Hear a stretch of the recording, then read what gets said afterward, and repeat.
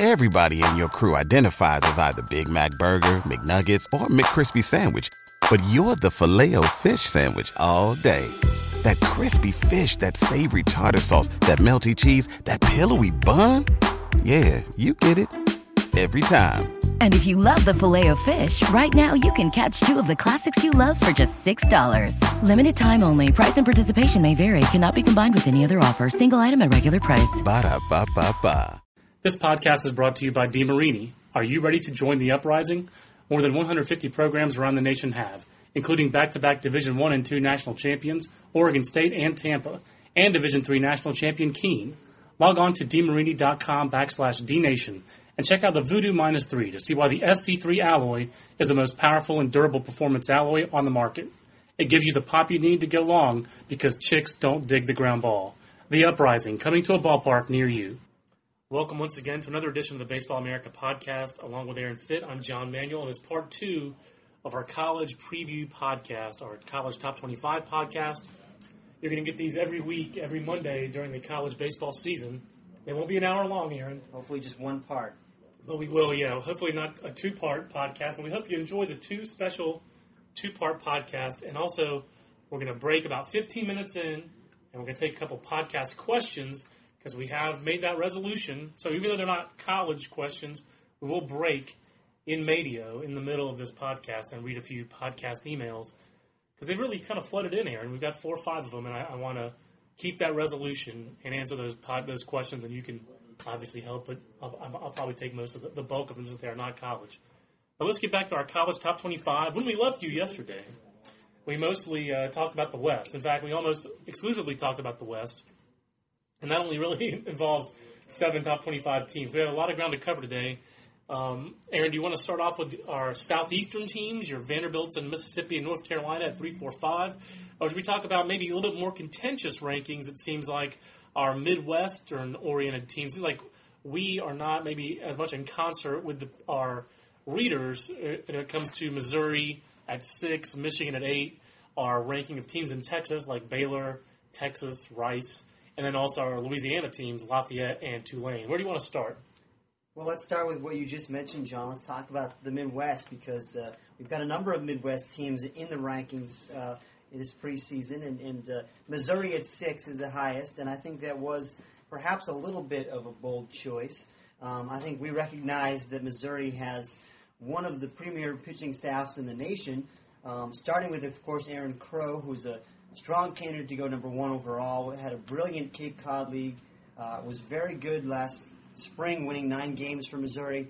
And I think he's going to take a leap from that and become a true All-American for them. I love Kyle Gibson, another power arm. I mean, we could be talking about the number 1 pick in the next 2 years here, theoretically. But first, at the very least, they have 2 guys who are very much on the short list to be the first college pitcher picked in each of the last 2 drafts. And I think more important than that, this is not just a talent selection. No. It is talent, but those guys have performed. Aaron Crow threw 118 innings last spring, and he was good. He wasn't great, but he was good, and he was durable, and there's a lot of value in that. And I do think he's poised to make that next leap. Kyle Gibson was outstanding as a freshman last year, kind of in a fireman role, 77 strikeouts in 68 innings, 7 saves. Rick Zagone is a classic durable college lefty, good guy to have out there. Some teams he matches up great with, others not so much. But you know what? And they also have the third member of their weekend rotation back in Ian Berger. We don't even tend to think about that guy. But, I mean, this team has depth starting. They've got depth in the bullpen with Scooter Hicks back there and a guy who's not overpowering but just gets it done with his savvy. They've got Greg Folger, I think, is going to assume more of a role in the bullpen. And so this is a team that is very, very, very good on the mound. But I think their offense is easy to overlook. There's some very good players in this offense. Trevor Coleman, a catcher who hit 9 home runs as a freshman, a nice power bat to start off with there. Aaron Senni, I think, has huge raw power, and he flashed that in North Woods League this summer. He flashed as a freshman as well, hitting 7 home runs. That was a really good freshman class, now sophomore class for this team. Senna, Coleman, and Gibson, those 3 guys are 3 of the key parts of that class. And really, to me, those 3 guys all have to take big steps up. I think they have the talent to do that, Aaron, and they have the experience to go from being really support role players to being kind of the key pieces of this team. I mean, Gibson was a key piece last year, but I think he's going to throw maybe twice as many innings this year as he threw that year, maybe 40, 50% more innings as he did last year, moving into the weekend rotation this year.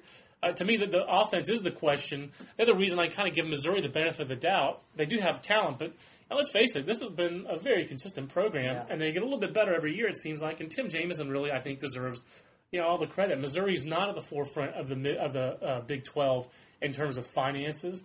They're not a huge football revenue school. I mean, they're good. Obviously, they had a great year this past year, but their football revenue, I think, pales in comparison with some of their peers in that league. They are not. They don't have like a flagship basketball program like Kansas.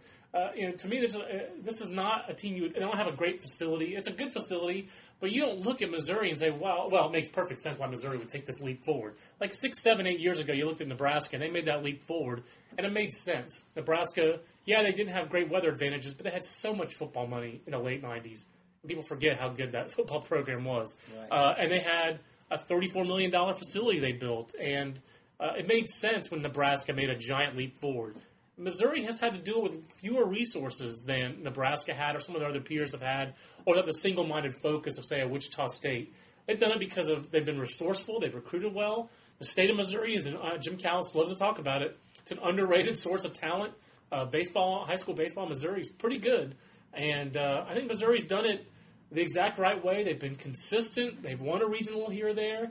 I think this is a program that is poised to make that leap. They've been very consistent. 5 straight regional trips, second longest string in the Big 12 after Texas. This is a good program. I think it's an overlooked program, and to me, this is the year where they are best positioned to take, quote-unquote, the leap from good program into potential elite program. Completely agree, John. And, just going back to their lineup for one moment here, then we'll move on. You talked about that sophomore class, and Greg Folger is another guy who I think is a key part of that group, not just on the mound, but he's going to play second base for them, and they really like this kid as a scrappy spark plug with surprising strength for a smaller guy. He's probably going to hit in the 2-hole or the 6-hole for them.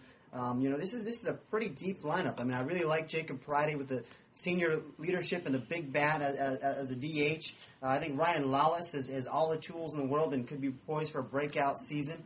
So, I mean, I think it's going to be a solid offense, certainly good enough with that pitching staff.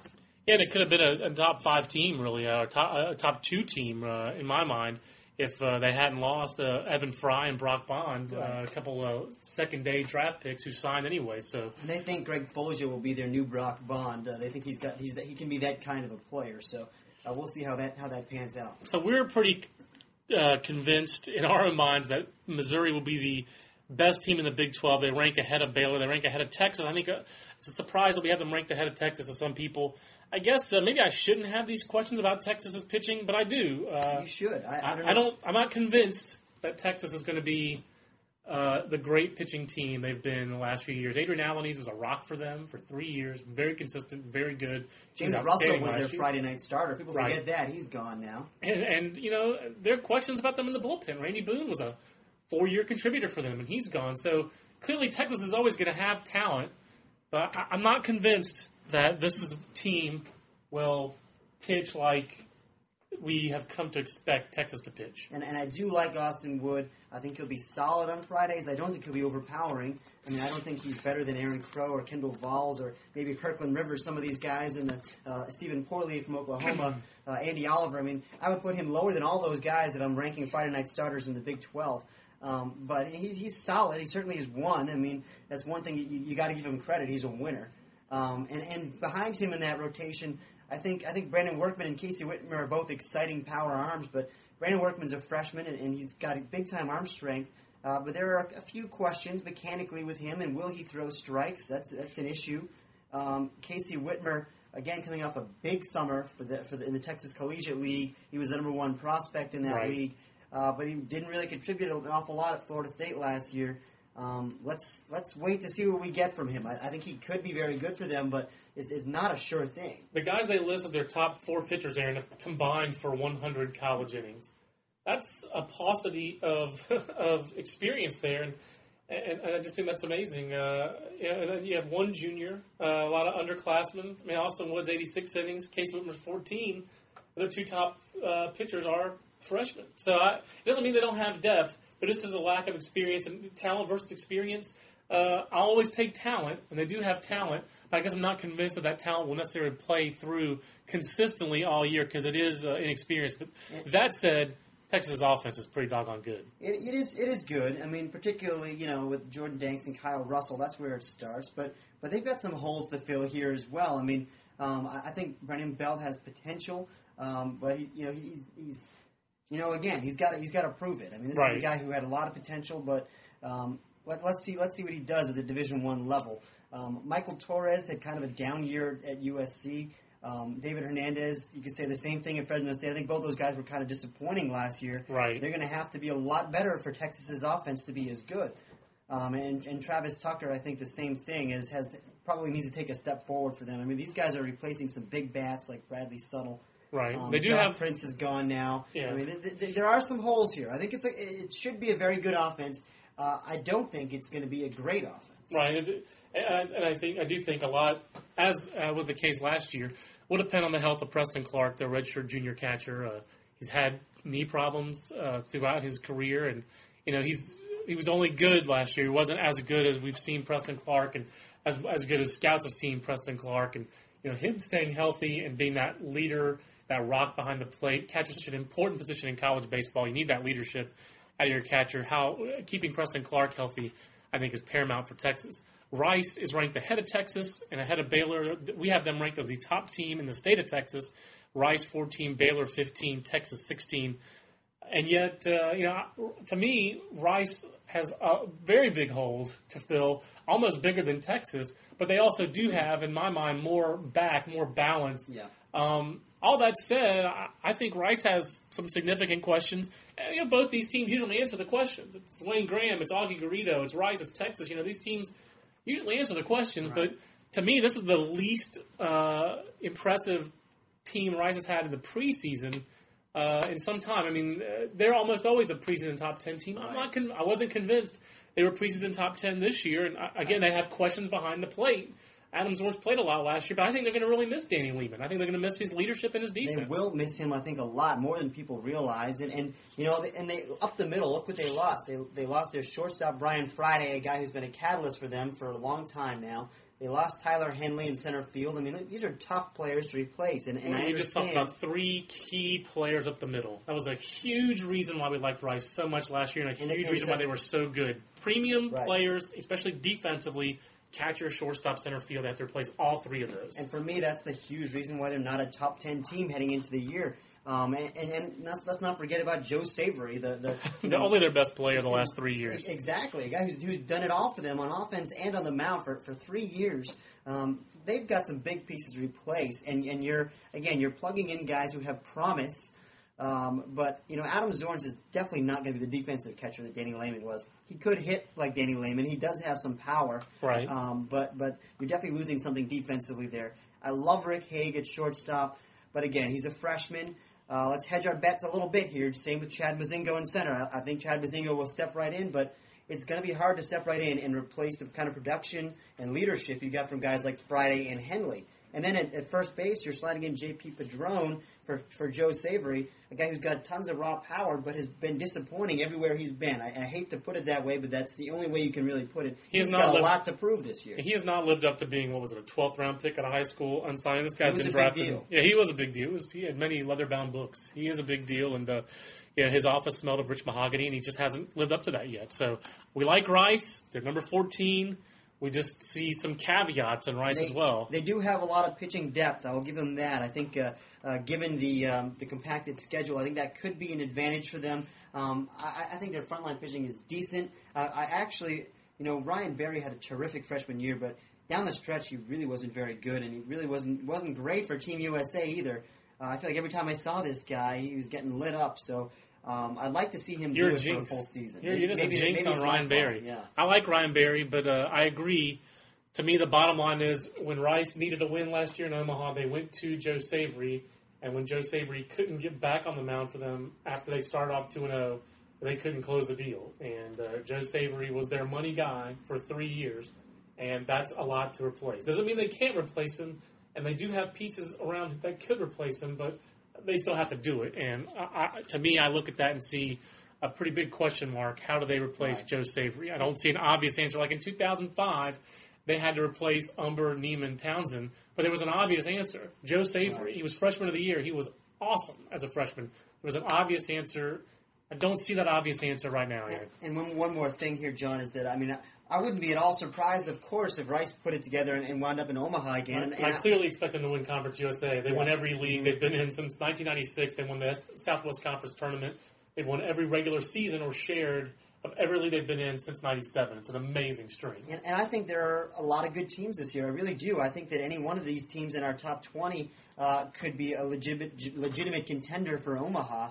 And so this isn't one of those years. Last year, I think, heading into the season, I felt like there were about 8 teams that I really thought were a cut above everybody else. And as it turned out, that didn't include several Omaha teams. But, right. But this year, I really think that just because you're not ranked in the top 8 doesn't mean we don't think you can go to Omaha. Yeah, I think any of these top 25 teams, the parity in college baseball gets greater and greater every year. And I think there's probably 25, 35 teams that have a legitimate shot where you can see, okay, everything comes together for this team. They stay healthy, yada, yada, yada. You see them in Omaha. I do think the pool of teams I could really see as a national champion is smaller than that. But I definitely think in past years you'd see really top 15 teams, and past that, I think anybody else getting to Omaha would have been a shocker. But in the 64-team era, there's almost always 1 or 2 teams that get to Omaha that no one saw coming, and that's just college baseball today, and it's great for the sport. Baylor at 15, a team that was not ranked at the end of last year, RPI at 30. Very, very young ball club last year. And they still made a regional. They got a lot of experience. They got a lot of sophomores. But to me, the key to this team and why I like this team so much, maybe we harp on this theme a little too much. They're pretty strong up the middle. I love Beamer Weems at shortstop, and I love Rainer Campbell at second base. Steve Smith says Rainer Campbell might be his best player. Kind of compares him a little bit to Arkansas's Logan Forsythe, who we saw have a banner summer with Team USA. That kind of player, maybe not a pure second baseman, but he wanted his best talent up the middle.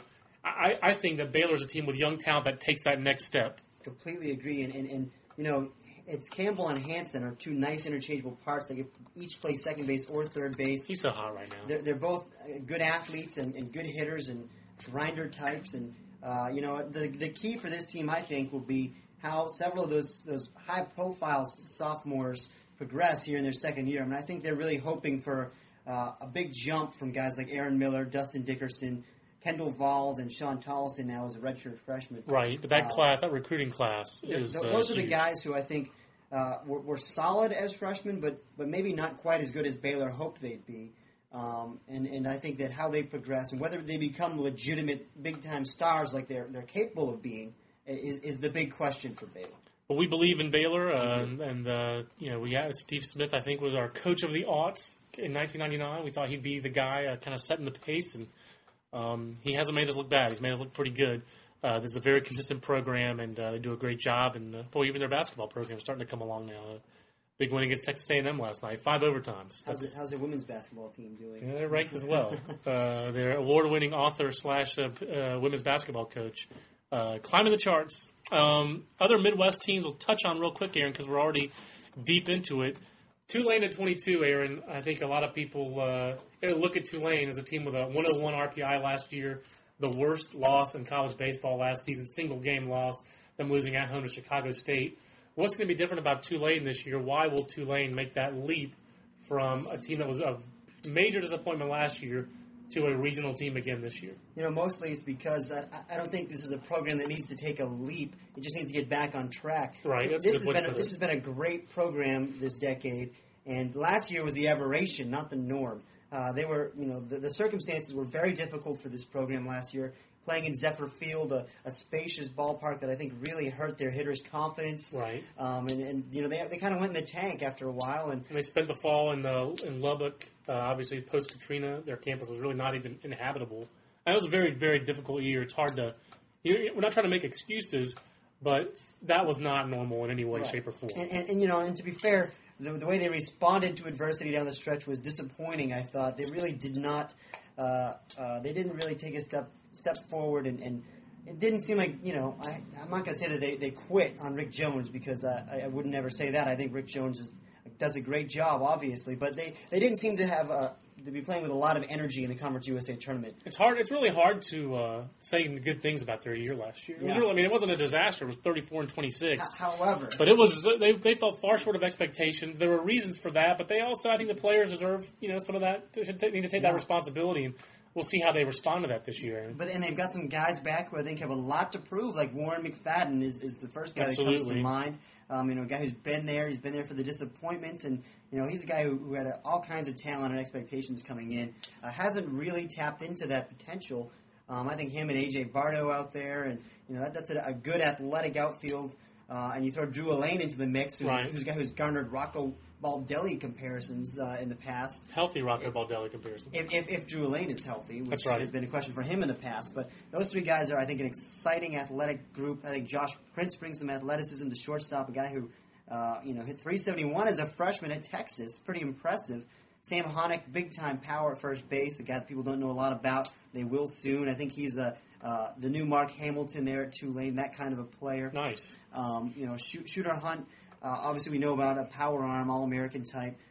Aaron Loop was a top prospect in the Clark Griffith League this summer, a left-hander who I think will have a breakout season for them. I love Robbie Broach, a freshman on Sundays. And Mason Griffin, I think, is, again, this was a great group of transfers was the big key here. They infused a lot of talent and a lot of excitement into this. Frankly, post-Katrina, they have a pretty big hole recruiting. It's hard to recruit when you don't have a campus to recruit to. Right. And Tulane's always recruited very well. And there was a little hole there, and they had to go the junior college route. I think this is just, I think that you can explain them taking a dip. This is a big year, I think, for the Tulane program to show that last year was a blip. I have confidence in that coaching staff and in that program and in these players that they are going to do that. So while we like Louisiana Lafayette a little bit better, I think Louisiana Lafayette has a little bit, a deep pitching staff and have a deeper lineup, and they're a little bit more complete team. A few more known quantity than Tulane is. I think Lafayette was a very dangerous team last year. I think it'll be a very dangerous team again this year. Tony Robichaux, their coach, knows what it takes to get to Omaha. Granted, it's been 8 years since 2000. But I do think Lafayette is really an outstanding sleeper kind of team and really a program that people kind of shouldn't sleep on. They had kind of a Midwestern run really here from 19 to 22, Aaron, with Lafayette 19, Wichita 20, A&M 21, Tulane 22. Right. And John, just one thought on Lafayette. I don't know if there's a tougher guy to face as a hitter in the nation than Danny Farquhar, who just is vicious the way he can. He's got nasty stuff from two completely different angles. He will drop down to his sidearm angle and go back up to over the top, and both from both slots. He's very deceptive and has a lot of life. So he's a guy to really keep an eye on. He showed an ability to be effective as a starter, to be effective out of the bullpen. He misses bats. He's a difference-making kind of pitcher. And if you're gonna lose a player like Jonathan Lucroy, your best player, second-round pick, Thad Griffin, highly touted recruit behind the plate. He's a freshman catcher. That's a concern. That's a caveat, I think, for this team. But he's a very talented freshman catcher as well. So, Lafayette, Wichita State, a team I think, Aaron, both of us were, if everything comes together for Wichita, they were my Omaha sleeper last year. They fell short, losing at home in a super regional to Irvine. But Wichita's a team that they lost quite a bit offensively. Again, if there were a few more known quantities, I would have seen Wichita further up our rankings. They do have star power in the Connor Gillespie's and the Aaron Schaefers and Rob Musgraves of the world. Very good pitching. I think a little bit, again, more of an unknown offensively for this team. Yeah. Can they replace the likes of Damon Sublett and Matt Brown in their lineup and be as explosive offensively as they need to be? And that is the question, and it's the question that Gene Stevenson, I think, who's typically conservative when assessing his team's chances, he says, well, our offense wasn't very good last year, and we lost our best hitters. But look, they've got Gillespie back. They've got Josh Workman. If he can stay healthy, might be the key to this whole thing. He's really a guy capable of having a monster year. He's just been hampered with injuries. An athlete, dynamic player, and a terrific pure hitter. And Andy Dirks, I think, is a catalyst at the top of the lineup. A guy who had a great summer in the North Woods League. Keep an eye on him. He's a very disruptive player. They've got more speed in this lineup as usual at Wichita State. Ryan Jones, a terrific athlete who is kind of tool-wise compares to Matt Brown, one of those all-around guys, but has, I think, a chance to be an even better player. But he had a very, very rough freshman year. He needs to put that behind him. Cody Lastly, Dusty Coleman, good athletes. There's a lot of potential in this lineup. And I also think it doesn't hurt for Wichita that, the last 3 years Creighton's been very, very good. Creighton's pretty much regrouping. It's an all-new infield. Creighton's built on pitching and defense. They've been probably the best defensive team in the country if you take the last 3 years. So consistent, turning tons of double plays. Right. They're replacing that middle infield. They lost their closer. They do have Pat Van Diep back, but Evansville, which we had very high hopes for last year, they didn't quite live up to those, and they lost quite a bit from that team. I think the Valley is a little bit down. Last year was, I think, a year where the Valley had more talent. I think Wichita's clearly the best team in the Valley this year. And I completely agree, although I think this year you probably see a team like Southern Illinois, one of my favorite sleepers, stepping up and maybe competing for the number 2 spot in that league. But I think Wichita State clearly the class of the league. I think Wichita at 20, that might be a conservative ranking for them. I do think Wichita has a great shot to be a regional host, to win the Valley, host a regional, and then see how the rest of their season plays out to win a super regional, host a super regional. Last year they didn't take advantage of it; they couldn't beat Irvine. But this is, to me, a team that the pieces are there for them to make an Omaha run. I just didn't see them as a high ceiling, explosive, quite team to move up higher up our rankings. But it is a nice team, and if everything comes together, you could definitely see Wichita getting back to Omaha. But one more thing about Wichita: they have not been in the College World Series since 1996. That's a long time. It's still a very, very good program, but this is not the Wichita of old. I do think Wichita is well positioned for the compacted schedule. They're used to playing 5 games a week anyway. They always have pitching depth. Chief Stevenson knows how to roll with that. It's the Baseball America podcast. I guess we're going to finish with our podcast questions. So hang in there, and you can send those in for next week as well at podcast@baseballamerica.com. Aaron, toward the bottom of our list, I guess we haven't talked about the ACC and SEC teams in our list, so we're going to have to do this quickly. Vanderbilt and Mississippi at 3 with South Carolina at 12. Let's really quickly first talk about the SEC teams. First, why, in that order, Vanderbilt, Ole Miss, South Carolina? And second of all, why Ole Miss, I guess, that high? I guess it seems like we are on that island with the Ole Miss up that high, despite the fact that they've gone to Super Regionals 3 years in a row. And this is a pretty good program. It's a very good program, and I really think this is the year they finally break through to Omaha. The power arms, the experience, the depth on the mound. I love this pitching staff, but their offense is going to be very good. They lost Zach Kozart, but they've got Logan Power back. They've got Cody Overbeck back. They've got Jordan Henry back, a freshman All-American last year. You're adding very talented hitters in Michael Guerrero and Michael Hubbard. Evan Button, I think, will step in and play shortstop, and he won't be as good as Zach Kozart, an All-American, but he'll be very solid for them. They're very confident in him. I just don't see a weakness on this team. I really don't see an obvious weakness. I don't either. It doesn't mean they aren't. It doesn't mean that they might not run into something. But what's not to like here? You point to their offense. Our offense is pretty good. You point to their defense. They're pretty strong. Kyle Henson. There's some again. Catcher, I think, is a very important position in college baseball. Let's take South Carolina as an example. They haven't gone to Omaha without Landon Powell. Landon Powell is pretty doggone good.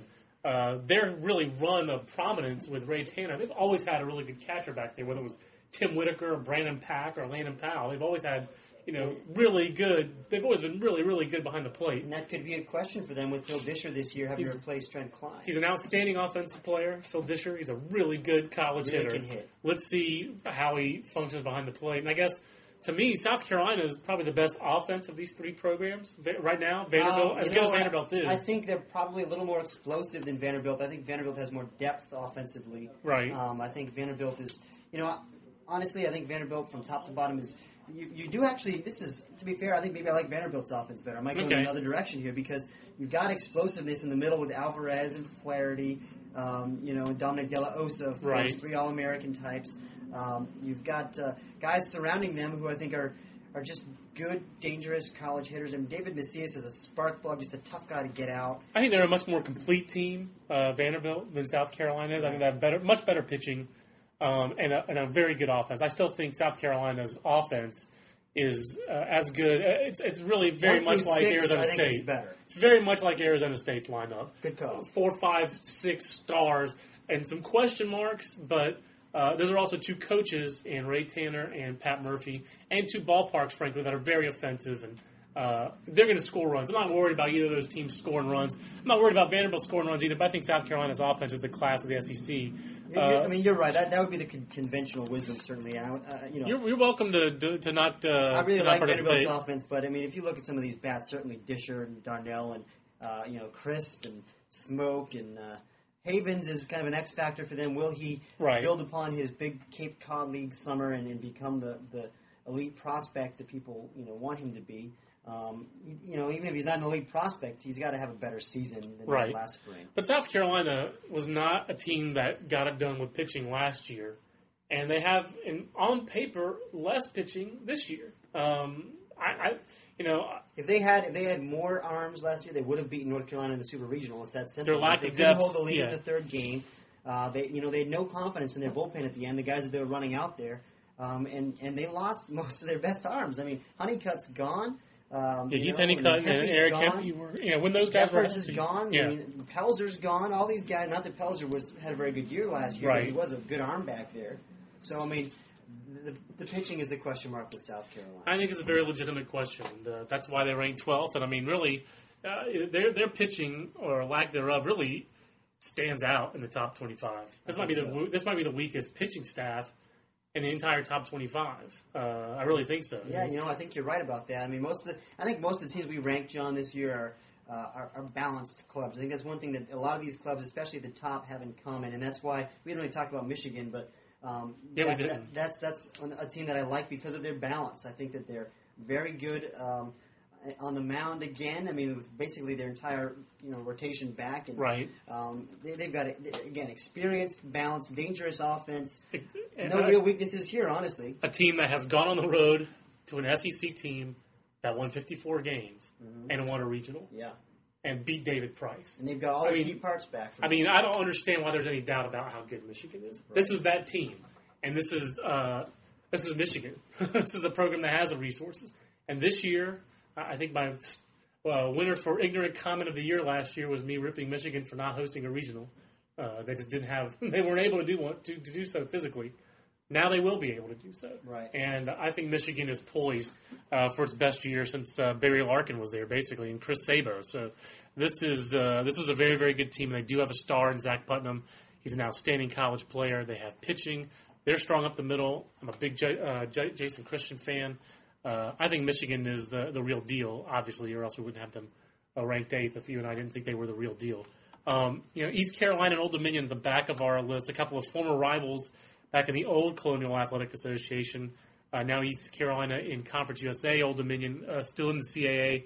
I think East Carolina is the ultimate balance team. There's not a star on this team, but it's balanced. They don't have a glaring weakness either. This is just I have a lot of respect for this program, for Billy Godwin, and just the ability he has to grind things out. They just play the game the right way. They play hard. They don't put on airs. And they've got grinders on this club, as usual. Harrison Eldridge, I think, is the number one guy there who sets the tone, the ultimate grinder. It's really it's a dirtbag kind of team. It is. That's really what they are. And I mean that in the best compliment. Stephen Batts and Corey Kemp. I mean, all these guys. I think Drew Scheiber. I mean, these are grinder guys, but they've also got some power with Kyle Roller, who's got huge power. Yeah. I think you could see Batts have hit for a little bit more power this year. I think you could see Ryan Wood hit for more power this year. So, and they have some X factors on the mound. Matt Cox and Justin Bristow. Justin Bristow, to me, kind of the biggest X factor for them. A very highly regarded player out of high school, out of the Norfolk area. To bring it back into Virginia Beach, Norfolk area to tie it back into Old Dominion. Old Dominion a little bit less depth, but I think to me, Old Dominion, they get their offensive igniter back in Jimmy Miles, who missed last season. That's 2 years absolutely crucial for them. Him and Brian Sapola. Right. 2 years ago, though, Jimmy Miles was really the top leadoff man in the Colonial Athletic Association. If he's back and healthy, this team will be good offensively. I have another X factor in Dexter Carter, a 6'6" right-hander with big-time stuff. Hasn't all quite come together for Dexter Carter yet, but this guy was a 12th round pick out of high school. And he had a good summer in the Coastal Plain League. I think he could build upon that. But they have Dan Hudson and Anthony Schaller, that top two in their rotation here, and really that's the reason that they're ranked in the top 25. Those two guys, I think, make them competitive in any weekend series with any team in our top 25. Doesn't mean they're better, but they're going to be competitive with any team in the country as long as Dan Hudson and Anthony Schaller are healthy. That's it. You hit it on the head. And you know, if Dexter Carter is as good as he can be, then that takes the whole staff to a new level. I think they've got experience in the bullpen with Ryan Berg. You know, I don't think the offense is bad. You know, again, it will come down to Miles is healthy. His knee is back to full strength. He's running better than ever, according to their coaches. You know, that's going to be crucial. I think Jake Macaluso is a guy who could take a big step forward for them at third base. Had a very nice freshman year last year. Not expected to play a lot, was forced to, and came through with it. And again, you mentioned Brian Chipola, but also David Burns. Let's see, those two guys have to kind of hold down the middle of that lineup and be run producers for Old Dominion. Non-top 25 teams, Aaron, is there a big sleeper for you? A team that you didn't think necessarily should be ranked off the top of your head at the beginning of the year, but a team that you really wouldn't be shocked if they ended up in a super regional down the line? You know, John, this might sound crazy, but I really like Auburn. And I should have known that. You should have known that, I think. But the pitching, I think, is going to be very good there. I really like guys like Paul Burnside and Scott Schumann and Luke Reinke and Taylor Thompson. I mean, it's a good group of arms. And, yeah, they've got a lot of younger players competing on in the lineup. I mean, guys like Scott Fletcher or Brian Fletcher and the son of Scott Fletcher, incidentally. That's right. Kevin Patterson, a big-time recruit. I think we'll probably see plenty of playing time for them. Hunter Morris, another one. I mean, these guys, I think, will probably be the key for them. But if they mature as the Clemson coaching or the Auburn coaching staff anticipates, then I think this will be a very good team.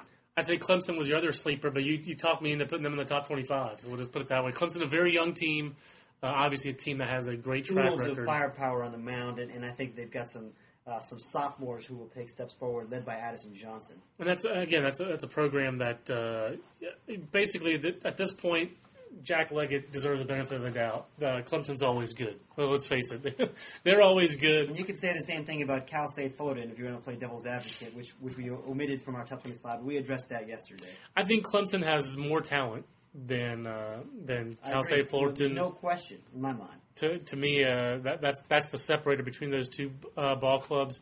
I don't know that I necessarily have a sleeper. I think it is amazing that Cal, we talked about this yesterday, Cal, Stanford, USC. Wouldn't shock me if any of those three teams pushed through and had a great year this year. If I had to put money on one of those three teams, I think it would be Southern California. But I have a sneaky feeling that Stanford's not going to be down for long. I just can't see them being not so good. And I guess the other team, I'll be very interested to see what Louisville does for an encore this year. They lost a lot, but let's not forget how good their pitching was last year, and they have Zach Pitts and Justin Marks back. That's kind of a lot like Old Dominion, two pitchers who on Friday and Saturday are going to give you everything they have and put them in contention to be very competitive. I still think Old Dominion actually is a better position to be good offensively than. And Dexter Carter again is the X factor. I mean, giving you that potential ace on Sunday. He is an X factor. That's a. But Louisville, which was obviously a surprise team in Omaha last year, and it's a great story. They're going to be good, and they're going to be very competitive in the Big East. One more sleeper. Go ahead. Pepperdine. Oh, good one. Love the arms. I mean, Brett Hunter. You will know who Scott Alexander is by the end of the season. I love Scott Alexander. Left-hander. I love Cole Cook. I mean, they just have Nate Newman. I mean, it's really a great group of pitchers there. Who's their big donkey pitcher, freshman, who's going to close for them this year? I played football, had a knee injury. That's Cole Cook, isn't it? No, he's the 6'6", 200-pound projectable guy. They have I'm going to have to look him up right now here on the Baseball America podcast with Aaron Fitt. I'm John Manuel. The big donkey I'm talking about is Tyler Hess, who had a torn ACL from football. And I mean big donkey in a complimentary fashion, Tyler, if you're listening. Tyler Hess, big, physical, hard thrower. This is a guy who could be a difference maker. The West Coast Conference, San Diego and Pepperdine are your two top programs out there. But I agree, Scott Alexander, athletic, projectable left-hander. The year before, they lost that recruit in Clayton Tanner, who had a very nice year in the Giants organization. This year, Pepperdine held on to Scott Alexander, who was really the top high school player in Northern California in 2007, and they held on to him. And they've got a pretty good chance to be good offensively, too. They've got a lot of guys back. I mean, some big losses, obviously, in Danny Worth, Adrian Ortiz, but Donald Brown. Donald Brown, I think, and Eric Timmons could both be breakout guys. And a big move like was Nate Simon. I think Chase Darno. I think we're going next. They were Chase great. Darno. They were much better last year when they had Chase Darno in the lineup than when they didn't. And now he's shifting from third base, where he was considered really a premium defender, to shortstop. So I agree with you. Pepperdine is a sleeper, and Steve Rodriguez has done a great job over there. So let's talk a little bit about our Baseball America podcast emails. We've had a lot this month. So I'll read a few of them. First off, a good Nats question for you from Warren Worthington, one of our steadiest podcast emailers. How are the Nationals competing on the international front in terms of acquiring players, Aaron? When they signed Smiley Gonzalez, they trumpeted how they were suddenly big players. But right now, it looks like he wants to know if there's been any follow-up. And also, speaking of Gonzalez, what's his development? How's his development coming along in his first pro season? I think Ismailin is coming along just fine. I think that the big factor with him, the reason that he dropped in our rankings this year, is because they probably oversold him his first year, and also as a product of the fact that they just didn't have a lot in that system. I mean, he was really not a consensus top guy. Right. I know when doing the international coverage in 2006, there were some guys, some organizations that really liked him. None that liked him that much. No one liked him for that kind of money. But some that liked him that much, and some who thought he was a $50,000 player. So it doesn't mean that he can't be good, but he was not a consensus guy because there were questions about the bat. There are questions about the bat, and there are questions even from within that organization about whether he can play shortstop. I think the growing consensus is starting to be that he will end up at second base. How they followed up, I guess his signing was the better part of the question. I like that part of the question. Yeah. I think they haven't done an awful lot with it. I think they weren't all that active on the international market this year. Certainly didn't make a splash, of the size of Ismailin Gonzalez. I mean, there's a couple of guys that they brought in, like a Sandy Leon, catcher, who I think is interesting. But they didn't get any high-profile guys. They really focused, I think, on beefing up through the draft this year. That was the primary. They had a lot of picks, right? And they made good use of them. And they had what did we rank it, John? The number one or two. Number one draft and number 9 farm system overall. So I think the Nationals had more resources with more ownership, with real ownership the last couple of years, the last year and a half. But it's still not unlimited resources. I do think they'll be much more of a player going forward now that their new ballpark's set to open. So thanks for the question, Warren. Luke Good, I hope I'm pronouncing that right, Gude, also emailed, love your work, guys. What are your thoughts on Jeremy Hellickson? To me, he looks like a power pitcher with lots of polish. Why did he rank below Jeff Neiman on the Rays top 10? I'll take this question as I'm our resident Jeff Neiman apologist. Luke, I'm still high on Jeff Neiman. I don't think he's going to be a number 1 or 2 starter. I think he's got a chance to be Andy Bennis, basically, a guy who can be a middle-of-the-rotation donkey, again, in a positive term. He's got to stay durable. My biggest question with Jeff Neiman is the arm action. He's got a little twist when he pulls the ball out of the glove. I'm not sure when that started, but it's a little unusual. I think it precludes him from having premium command, and it might there's some questions about the durability. Also, he's a unique pitcher. He's 6'9", 280, listed. He's a big donkey. He makes Tyler Hess look small.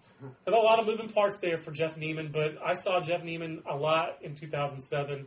I still think he can be an effective big league pitcher. His split finger came and went, but when it was on, he really handled left-handed hitters. He's got 2 breaking balls. I wish he threw his breaking balls a little bit more power sometimes. But I think Jeff Neiman's going to be just fine. And in that organization now, he doesn't need to be the savior. He doesn't need to be the ace. You got Scott Kazmir, Matt Garza, James Shields, David Price, Jacob McGee, Wade Davis. Holy shnikes. That is pitching upside. And Jeremy Hellickson. I think a lot of Jeremy Hellickson. I did our New York Penn League list in 2006. He was number 1 on that list. And I think Jeremy Hellickson does have some polish, and they're being conservative with him. The number 1 reason, though, I think you rank Jeff Neiman ahead of Hellickson. I think Hellickson's ceiling is higher. Jeff Neiman still has a high ceiling, I think, of a number 3 starter, maybe even a number 2. But he's also a AAA, and the other guy hasn't gotten out of A-ball yet. So I will give advantage to our ranking of Jeff Neiman there. Casey Harvey also emailed. I'm just going to read it just because Casey sent it in, but he wants to know if we can get microphones on everyone participating, Aaron. And I will admit, Casey, that our last recording, again, we had some technical issues. The couch over there we have found had been the problem. But Casey, not the podcast couch, as it turns out. It should not be, and it will no longer be the podcast couch. And we're moving in 3 months, Aaron, and I think that'll be exciting because we're going to have a room dedicated to podcasts. And I think you'll see more diverse media from Baseball America in the future. But we thank you for the download. Darren, maybe not, emails also. What part does age have on a player's draft pick ceiling and moving up the ranks? I think he's talking about draft status. to me, Darren, that's a great example. What we just links in. We had 24-year-old Jeff Neiman and 20-year-old Jeremy Hellickson. Jeremy Hellickson's got a chance to be in the big leagues when he's 22, whereas Jeff Neiman's still working through AAA, and because of injuries, just last year pitched his first full season. And even in a full season, still had to go on the disabled list during August with a tired arm. What encouraged me the most about Jeff Neiman is that his last start was his best start. To give you a preview of today's chat, I'm doing a Twins chat. It won't be a preview. You'll get this after the chat. But, Nick Blackburn has had injury issues in his past, but he threw close to 190 innings this year, so that makes me bullish on his durability. So even though he's 25, he's had injury issues in the past. He's shown durability. I think he's ready at age 26 to be a solid big leaguer. But I think Jeremy Hellickson, the younger you get to the big leagues, the better your chances of being a star, basically. I think that's the easy way to boil that down, Aaron. And, Darren has a question we might address next week when we have a little bit more time and we haven't prattled on for 40 minutes about 20 to 80, the grading scale, and some examples of big leaguers who are 70 or 80 tools. Last but not least, Aaron, with all the talk about pitchers out there, I'm interested in your take on the catchers around the American League and National League. Particularly a big fan of Kenji Jojima, and also wants to know about the new Mariners knuckleballer R.A. Dickey. Is this something that Jojima can handle? Is the difficulty of catching a knuckler overrated? Jason, I really don't think it is overrated. No. The Red Sox gave up a lot of talent to get a catcher, Doug Mirabelli, who can handle Tim Wakefield, because having a consistent number 5 starter like Tim Wakefield, I think, actually really is very important. Tom Verducci over at Sports Illustrated did a great column about that this week, about how the importance of having stability in your rotation has helped Boston and be a big advantage for the Red Sox over the Yankees over the last 3 or 4 years. So I don't think it's underrated, but I don't think R.A. Dickey's a huge factor, to be honest with you. No, I would agree with that. And also, how big of a factor, how difficult is it to catch the knuckleball? And how important is it to have somebody who can handle it? Well, just consider this. The Red Sox benched Jason Varitek in the postseason, in the World Series, right, when Tim Wakefield's pitching. And this is the captain of the team and a guy whose bat is much better than Doug Mirabelli's, even in a down year. So. Absolutely. So great questions. Keep them coming. Darren, we are going to get to yours next week on a regular edition of the Baseball America podcast. This is a long college edition, a 2-parter.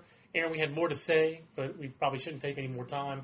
But there's always more to say, John. There is always more to say with us, unfortunately, or fortunately as it goes. But looking forward to another great year of podcasting on college baseball with you. And also thanks again to our sponsor, DeMarini. Anything else from you, Aaron? Thank you, DeMarini. Yeah, absolutely. And thank you for the download and for listening to another Baseball America podcast. For Aaron Fitt, I'm John Manuel. So long, everybody. After the end of a good fight, you deserve an ice-cold reward. Modelo is the mark of a fighter. You've earned this rich golden lager with a crisp, refreshing taste. Because you know, the bigger the fight, the better the reward. You put in the hours, the energy, the tough labor.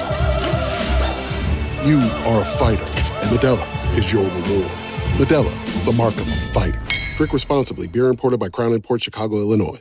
Cashback is not available on gas in New Jersey and Wisconsin. Hey, good morning. You're heading to the airport, right? Yep, thanks for checking. I like the car. How long have you been a rideshare driver? About 3 years now. I really enjoy it. Isn't it hard to make money these days with the price of gas being so high? Not for me. I use Upside, the free app that gives you cash back for every gallon of gas you buy. Wait a minute. Are you saying you actually get real money back when you get gas with the Upside app? Yep, I get real cash back every time I get gas. Does that actually add up to anything? I'll make around $200 to $300. Wow, that's serious extra cash. I'm downloading the Upside app now. Download the free Upside app now to earn real cash back every time you buy gas. Use promo code CAR for an extra 25 cents a gallon bonus on your first tank. You can cash out anytime right to your bank account, PayPal, or a gift card for Amazon and other brands. Just download the free Upside app and use promo code CAR for a 25 cents a gallon bonus on your first tank. That's code CAR.